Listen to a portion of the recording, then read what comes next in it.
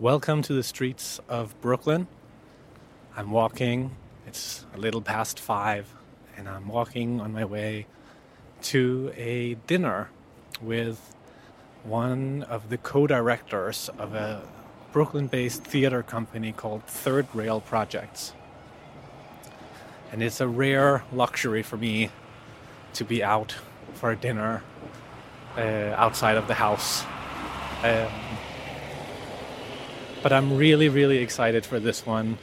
I met this woman in a workshop in a client project, and I found her really, really inspiring. Third Rail Projects is a small theater company. They're doing some really, really exciting, innovative work around how to really break up the whole audience and performer separation and make a truly immersive experience. The most famous, I think, example of this kind of theater, at least in New York, is a show that has been around for years called Sleep No More. That's the show most people have heard of. But Third Rail Projects has another show that has also become very, very popular, and for good reason. And it's called Then She Fell. And where Sleep No More is more the kind of experience where you get to roam around freely in the space there where this performance takes place, and you can kind of choose your own adventure. Then on the other hand, Then She Fell is very directed. You're kind of being led through these different parts of the story. Sometimes you are entirely on your own with a performer. It's just you and an actor in one little tiny room. Other times you're in a small group. But whatever it is, you're being guided a little bit more than in Sleep No More. And what I found many things so fascinating about how she was describing all this work and the challenges that come with it. Because it's not just about guiding people through, from one room to another room, and in each room something happens around them. If it was just that, it would be more like watching a movie. But what they have managed to really figure out, I think, is how to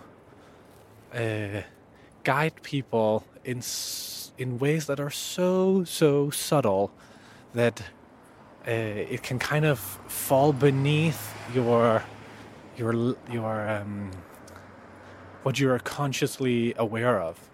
So the effect is that while you are being guided at each step to move from here to there and go into this room and climb into this bed and climb under this bed cover or whatever it is that they want you to do, it's so subtle that as an audience member you actually experience it more like you're making your own choices, even if those choices are